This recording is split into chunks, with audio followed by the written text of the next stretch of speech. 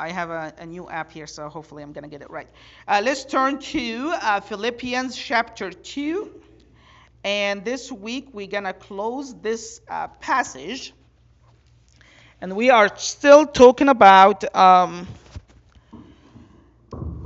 that the name of Jesus is the name that is above every name, or that phrase that Paul said in verse 10 in Philippians 2:10, that at the name of Jesus every knee will bow and every tongue shall confess that Jesus Christ is Lord. Amen? All right, I made a mistake. I told you to open your Bibles and your notes, so let's cancel that and let's try to see if you have memorized this passage. If you have done it by now, you only have today as your last chance. If not, then I will never know if you actually got it or not. Amen? So let's try to figure this out together. So this is what Paul said. I think it's verse 5. He said, walk humbly or do things with humility. And then he said, put others' interest, as much as you know, try to say it with me. Put others' interest above your own personal interest. And then he said, have that mindset, that attitude of putting other interests before yourself. Exactly. That was in Christ Jesus. How? Jesus, who was in the very nature God, did not want to hold onto equality with God for his own personal advantage, but poured himself out. He made himself nothing. How? Three things. Number one, taking the form of a bond servant. Number two, being found in the likeness of man and being made in the appearance of man. What did he do? He humbled himself even more. To what point? To the point of death, even death on the cross. What is the result of that? So God highly exalted him. Amen. Exalted him to the highest place. And not only that, but gave him the name that is above every name. What does that mean? So that at the name of Jesus, every knee of those who are in heaven and on earth and under the earth, and every single tongue shall confess. What is the confession? Jesus Christ is Lord. And what is the goal? To the glory of God the Father. Amen? All right. So today we're going to close that passage. We're still talking about the power that is in the name of Jesus. We spent 3 weeks talking about salvation in the name of Jesus. And today is our 5th week just discussing that passage, how the name of Jesus is the name that is above every name. Amen? I think we have at least 3 more weeks to go.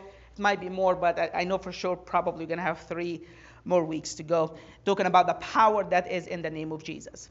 So just to recap here so we can wrap it up. Paul was talking about verse 6 and 8, how Christ humbled himself, right? And then in verses 9, 10, and 11, he's talking about how God has exalted him. Amen? Just a couple of points. We said that when Jesus willingly is the person who humbled himself, that's 2 weeks ago, but God the Father is the one who exalted him, right? We said that Jesus came down gradually, right? But God the Father has exalted him up, all the way up suddenly to the highest places of all, right? Last week we spoke about how God has exalted him to the highest place, and we said that the word highest place is actually, the Greek word was only mentioned in the Septuagint. That's the Greek translation of the Old Testament, only once, in reference to one person, and that is God, right?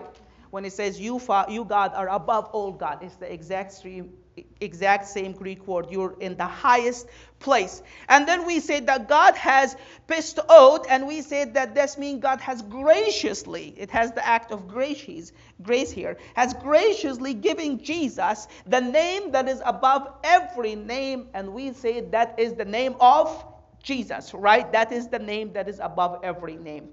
Why do we know that this is Jesus? Because right after that, Paul said, so that at the name of which one? Jesus. Every knee shall bow and every tongue shall confess. Amen? So let's dig deeper into that and see how is it that the name of Jesus is the name that is above every name. That's the explanation that Paul has given us in verse 10 and 11. Okay? So these 2 verses serve as explanation of what does it mean that Jesus has the name that is above every name. And that's why verse 10 starts with what? So that. Okay, so now he's explaining to us. What is it means that Jesus has the name that is above every name. And this is what he said. So that at the name of Jesus, every knee of those who are in heaven and on earth and under the earth shall bow, and every tongue shall confess. Let's just take that 2 verses, phrase by phrase or word by word, and just try to break it down. Start with, so that at the name of Jesus. Most English translations had the translation, at the name of Jesus, every knee shall bow. But the Greek actually is, in the name of Jesus, every knee shall bow and every tongue shall confess, right? For those of you who weren't here, first week we start talking about that passage. We said that some look at this and say, wait a minute, if we are to, every knee shall bow in the name of Jesus, not to the name of Jesus, then maybe Jesus is not the subject of worship, right? Maybe he's just the vehicle, the mean through which we're going to worship God, right?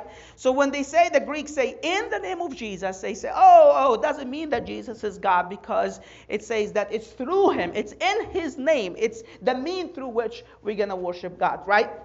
And if you remember, we said 4 or 5 weeks ago or 6 weeks ago that doesn't even make any sense. Correct, that is grammatically a little bit weird, that it says in, not to. But. In the very second phrase, it says that every tongue shall confess. What is the confession? Jesus is Lord. And we said that because Jesus is the subject of the confession, therefore he must also be the subject of the bowing of the knee. Amen? You cannot separate it. You cannot see, we're going to worship God through Jesus, but the confession is going to be to Jesus, right? It's one context. You have to treat it all as one package. You have to understand it all as one thing. Amen? So even though the Greeks say, in the name of Jesus, yet the meaning is still the same. That Jesus is the subject, the exalted Christ is the subject of every knee that is going to bow down and worship him. Amen? We have a couple of examples in the Old Testament to that. What does it mean to do something in the name of? For example, Psalm 44:8, it says, we will give thanks to thy name. But the Greek translation of the Old Testament, the Septuagint, again has it, we shall give thanks in thy name. So when they translated the Hebrew to Greek, before even the New Testament, they used the in your name. So the idea is, we're going to give thanks to you. But they said in your name as equivalent phrase to, we're going to give thanks to you. Amen? So in the same way, every knee shall bow in the name of Jesus. That means every knee shall bow to Jesus. Amen? He is the subject of worship. Another example, Psalm 63:4. The Septuagint, again, the Greek translation says, I will lift up my hand in thy name. It literally means I will lift my hand in adoration, in worship, in exaltation to your name, right? But the Greek has it as in your name. So that's precisely what Paul had in mind here when he said that every knee shall bow and every tongue shall confess in the name of Jesus. That Jesus, the exalted Christ, is the subject of worship of every knee, and he is the subject of confession of every tongue. Amen? Amen? Okay, so Jesus, see how low he went all the way to the cross, but the result of that is God has lifted him up all the way up, that he will be the subject of worship and the subject of confession to every living being ever, whatsoever. And that's why it says, every knee shall bow and every tongue shall confess. And that phrase is a quote from Isaiah 45:23. We talked briefly about that when we start studying this passage. In Isaiah 45:23, that's Jehovah, the Lord, Yahweh, is speaking, and he's saying, by myself I have sworn, my mouth has uttered it in all integrity, a word that will not be revoked. I mean, God cannot be more assuring than that, right? What does he say? Before my son. Does he say my son? He says who? Before me. Every knee will bow and every tongue will confess or swear. Paul used the exact same scripture in the Old Testament in reference to God the Father. He said that in Romans 14:10 and 11. He said, You then, why do you judge your brother or sister, or why do you treat them with contempt? For we will all stand before God's judgment seat. Now he's talking about God, right? God's judgment seat, as it is written, as surely as I live, says the Lord, every knee will bow to me and every tongue will acknowledge God, right? So that's how Paul quoted that verse in Romans. And he said that this scripture in Isaiah is a clear reference to God, right? Right?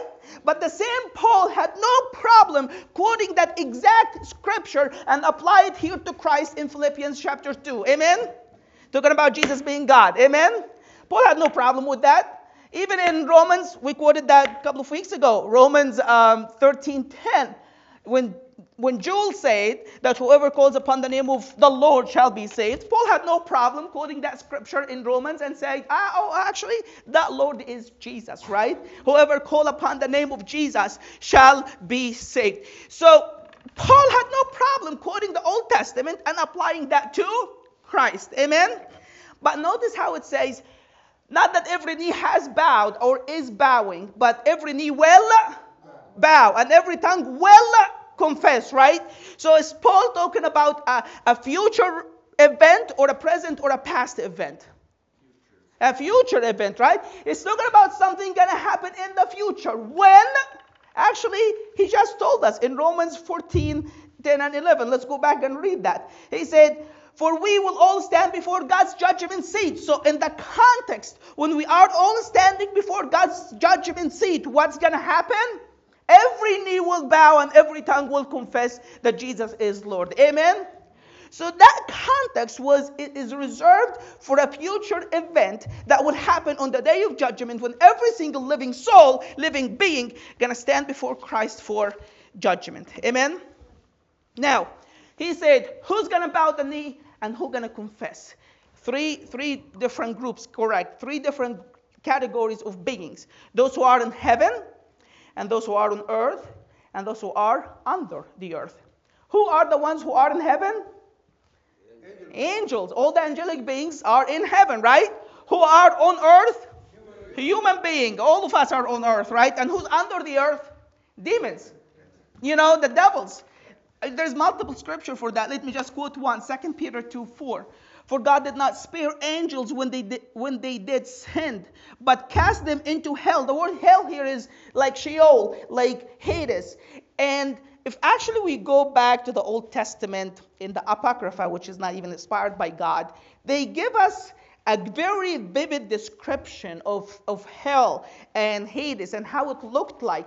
And the Jews definitely believe that it is in the belly of the earth. It's like way down there. And even though it's not inspired by God, yet it gives us an idea of what the Jewish in the first century or the second century or during the time of the birth of Christ thought about hell, right? So they believe that hell or Sheol or Hades is in the very bottom, very belly of the earth. It's down there, and that all the demonic angels who God has already judged, they are there under the earth. Amen? But Paul said this, that every knee of those who are on heaven, every angel and every human race and every demon in hell will bow the knee to Jesus one day, and every single tongue will confess that he is Lord. Amen? Now notice this. Obviously angels will do it very willingly, right? Because they already worship him. They have no problem with it, right? Do you think demons will do it willingly? But they're going to do it anyway. Amen? How about those who are on earth? Well, some going to do it willingly, and some will do it forcefully. Amen? Like we, the redeemed, we know that we're going to do it gladly, right? We're going to confess him, Lord, with joy in our heart. Amen? But how about the Muslims who you go out and try to witness to them and they just brush the gospel away and say the Bible is corrupt? What's going to happen to them? They're going to bow the knee to Jesus one day. Amen? Amen? How about the Hindus and the Buddhists and the atheists and the people who hear the gospel and they just brush it off as some sort of fairy tale that can never be happen? And we definitely wrong, and they pridefully refuse the gospel. What's going to happen to them? They're going to bow the knee just like you and I. Amen? The only difference is we're going to do it gladly and they're going to do it forcefully. Amen? Every knee shall bow and every tongue shall confess. And what is that confession? Jesus Christ is Lord. He is the master of everything. Now, Jesus Christ is Lord. The word Lord here in Greek, kurios, which is like Yahweh, is actually in Hebrew, it's a name, one of the names of God. His name is Lord. For example, I'll give you that example in Isaiah 42:8. This is God saying, Yahweh asserted, I am the Lord. That is my name. This is my name. And he says my name, that means nobody else has that name. Amen. I am the Lord and nobody else is Lord. Amen. Amen. But then it says here that God has bestowed on Christ. He has given him that very name, that very unique characteristic that only God the Father has. Amen. Well, let me back off. I personally think that the person who's speaking here in Isaiah is actually Jesus, not the Father. That's just me. But anyways, Paul is telling us here that God the Father has bestowed on Christ the very rare characteristics that set God the Father apart from anybody else. Amen? That instead of ultimately every knee will bow to God the Father and every tongue will confess God the Father, God has no problem that happened to his son, Jesus. Amen? As an act of grace because of what Jesus has done when he came down to earth. Now, in fairness, I was just reading about this. I don't know what that means. Some say that Lord here is more the function that Christ will assume because he humbled himself as the God-man and then God exalted him to assume that role. So it's more of a functional.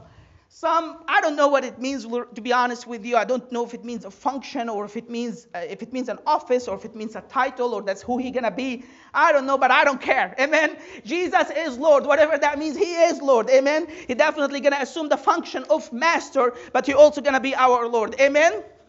And what is the ultimate goal of all of this? To the glory of God the Father. This passage is very heavy on theology as far as the relationship, again, between the Father and Christ the Son. We even spent the whole week just talking about that the first week because it's just so heavy. And it's hard to explain really from that passage or even from all over the scripture. How does that work? Like Jesus will assume the very function that actually belongs to God the Father when every knee will bow to him and every tongue will confess him. Yet somehow that doesn't end up glorifying Christ, but glorifying the Father, right?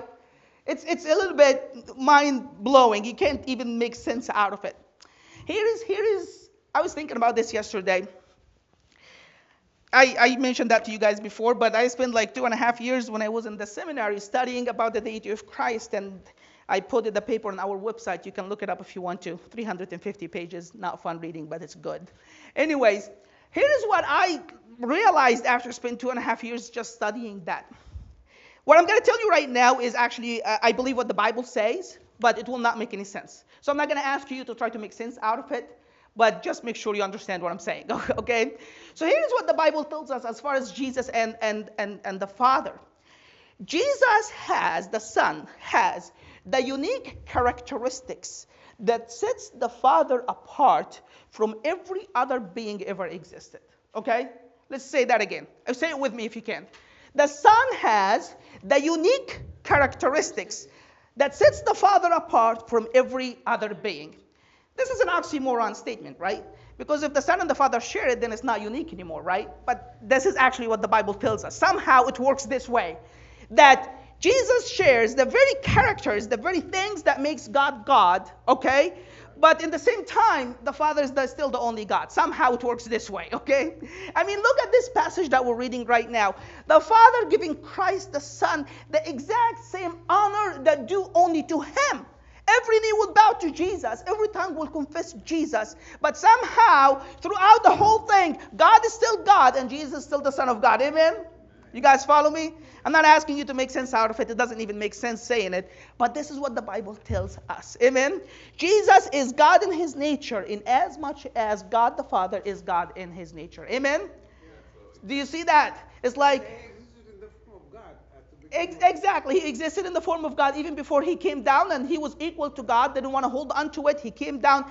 But through the whole process, Jesus is still equally God in his nature and his essence. But somehow the Father is still the only God in the same token. Somehow it works this way. I don't explain it, but that's what the Bible tells us in a way. Amen?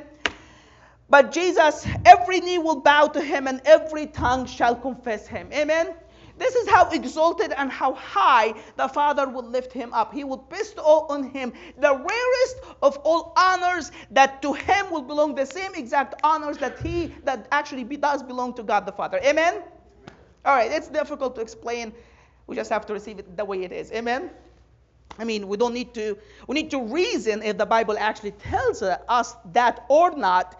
But if the Bible tells us to us, we can't explain it. We have to accept it by faith. Does that make sense? So it's not a dumb faith, but we need to accept it by faith because there's no other way you can accept it. Amen? Now, let me just close with that thought. I was just thinking about that. I want to talk to you about the futility of rejecting the gospel just from that passage. Like, when you go out and you try to tell people about Jesus and ask them to, in a way, surrender the lordship of their lives to Christ, because they think, hey, I can reach out to God on my own. I am my own man. I can do things my way. I'll do good works enough to earn God's approval, and I'm going to get to heaven based on my own merits. It's all about, I'm in control of myself. I'll do it my way, right? But the gospel is not about that. The gospel is about you can do it. All what you have to do is just say, Lord, I'm sorry. I'm willing to forsake all of that. Come to the cross, accept what Jesus has done for you, and have him to be Lord over your life. Amen? What does that mean? That means you come to the point to say, you know what? Like if you're a guy, for example, or whatever, and you say you're a sinner, you're living apart from Christ, you're using your eye because it's your own eye. You don't know Christ, and you're using your own eye to look at porn or do anything that is sinful. You use your hand to steal. Well, it's your hand. You can do whatever you want. You use it to steal or do anything sinful. You come to the point that you say, you know what? This is not mine anymore. So my eyes from today forward, this is my commitment, is not mine anymore. It's going to be Jesus. So I cannot take it to do whatever I want anymore. But Jesus can take it to do whatever he wants. He is Lord. I am not. Amen? My hands is not mine anymore. I cannot take it to steal or rob or do anything that I want, because I'm surrendering my lordship over this hand to Jesus. Amen? And from today forward, Jesus will be Lord of my hand. He can use it to do whatever he wants, not what I want, because I am dead, and from now on Christ will be Lord in my life. Amen? That is in an essence the commitment that every Christian is making when he says, I'm accepting Christ. I.e., I'm surrendering my lordship over my life, over my future, over my body, and I'm giving it all to Jesus. So he is Lord and he do whatever he wants. Amen? Some don't want to do that. Some think they're just good enough to make it on their own. And they don't want to confess that Jesus is Lord. But one day they're going to bow the knee to him, and then they're going to confess him Lord anyways, right? The only point is, then in the day of judgment, it's going to be too late for them to actually have the grace of God. So why wait? Right? What is the point of rejecting the gospel? You got to bow the knee anyways. You got to make him Lord anyways. Might as well do it when it's grace and love and mercy instead of judgment and wrath. Amen? Jesus has the name that is above every name. Amen? At the name of Jesus, every knee shall bow and every tongue shall confess. Amen?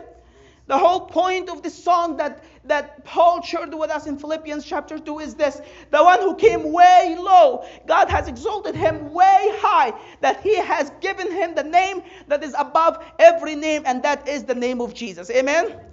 Why don't we come together and worship him right now? Amen? Let's confess him, Lord. Yes, Lord. Yes, Father.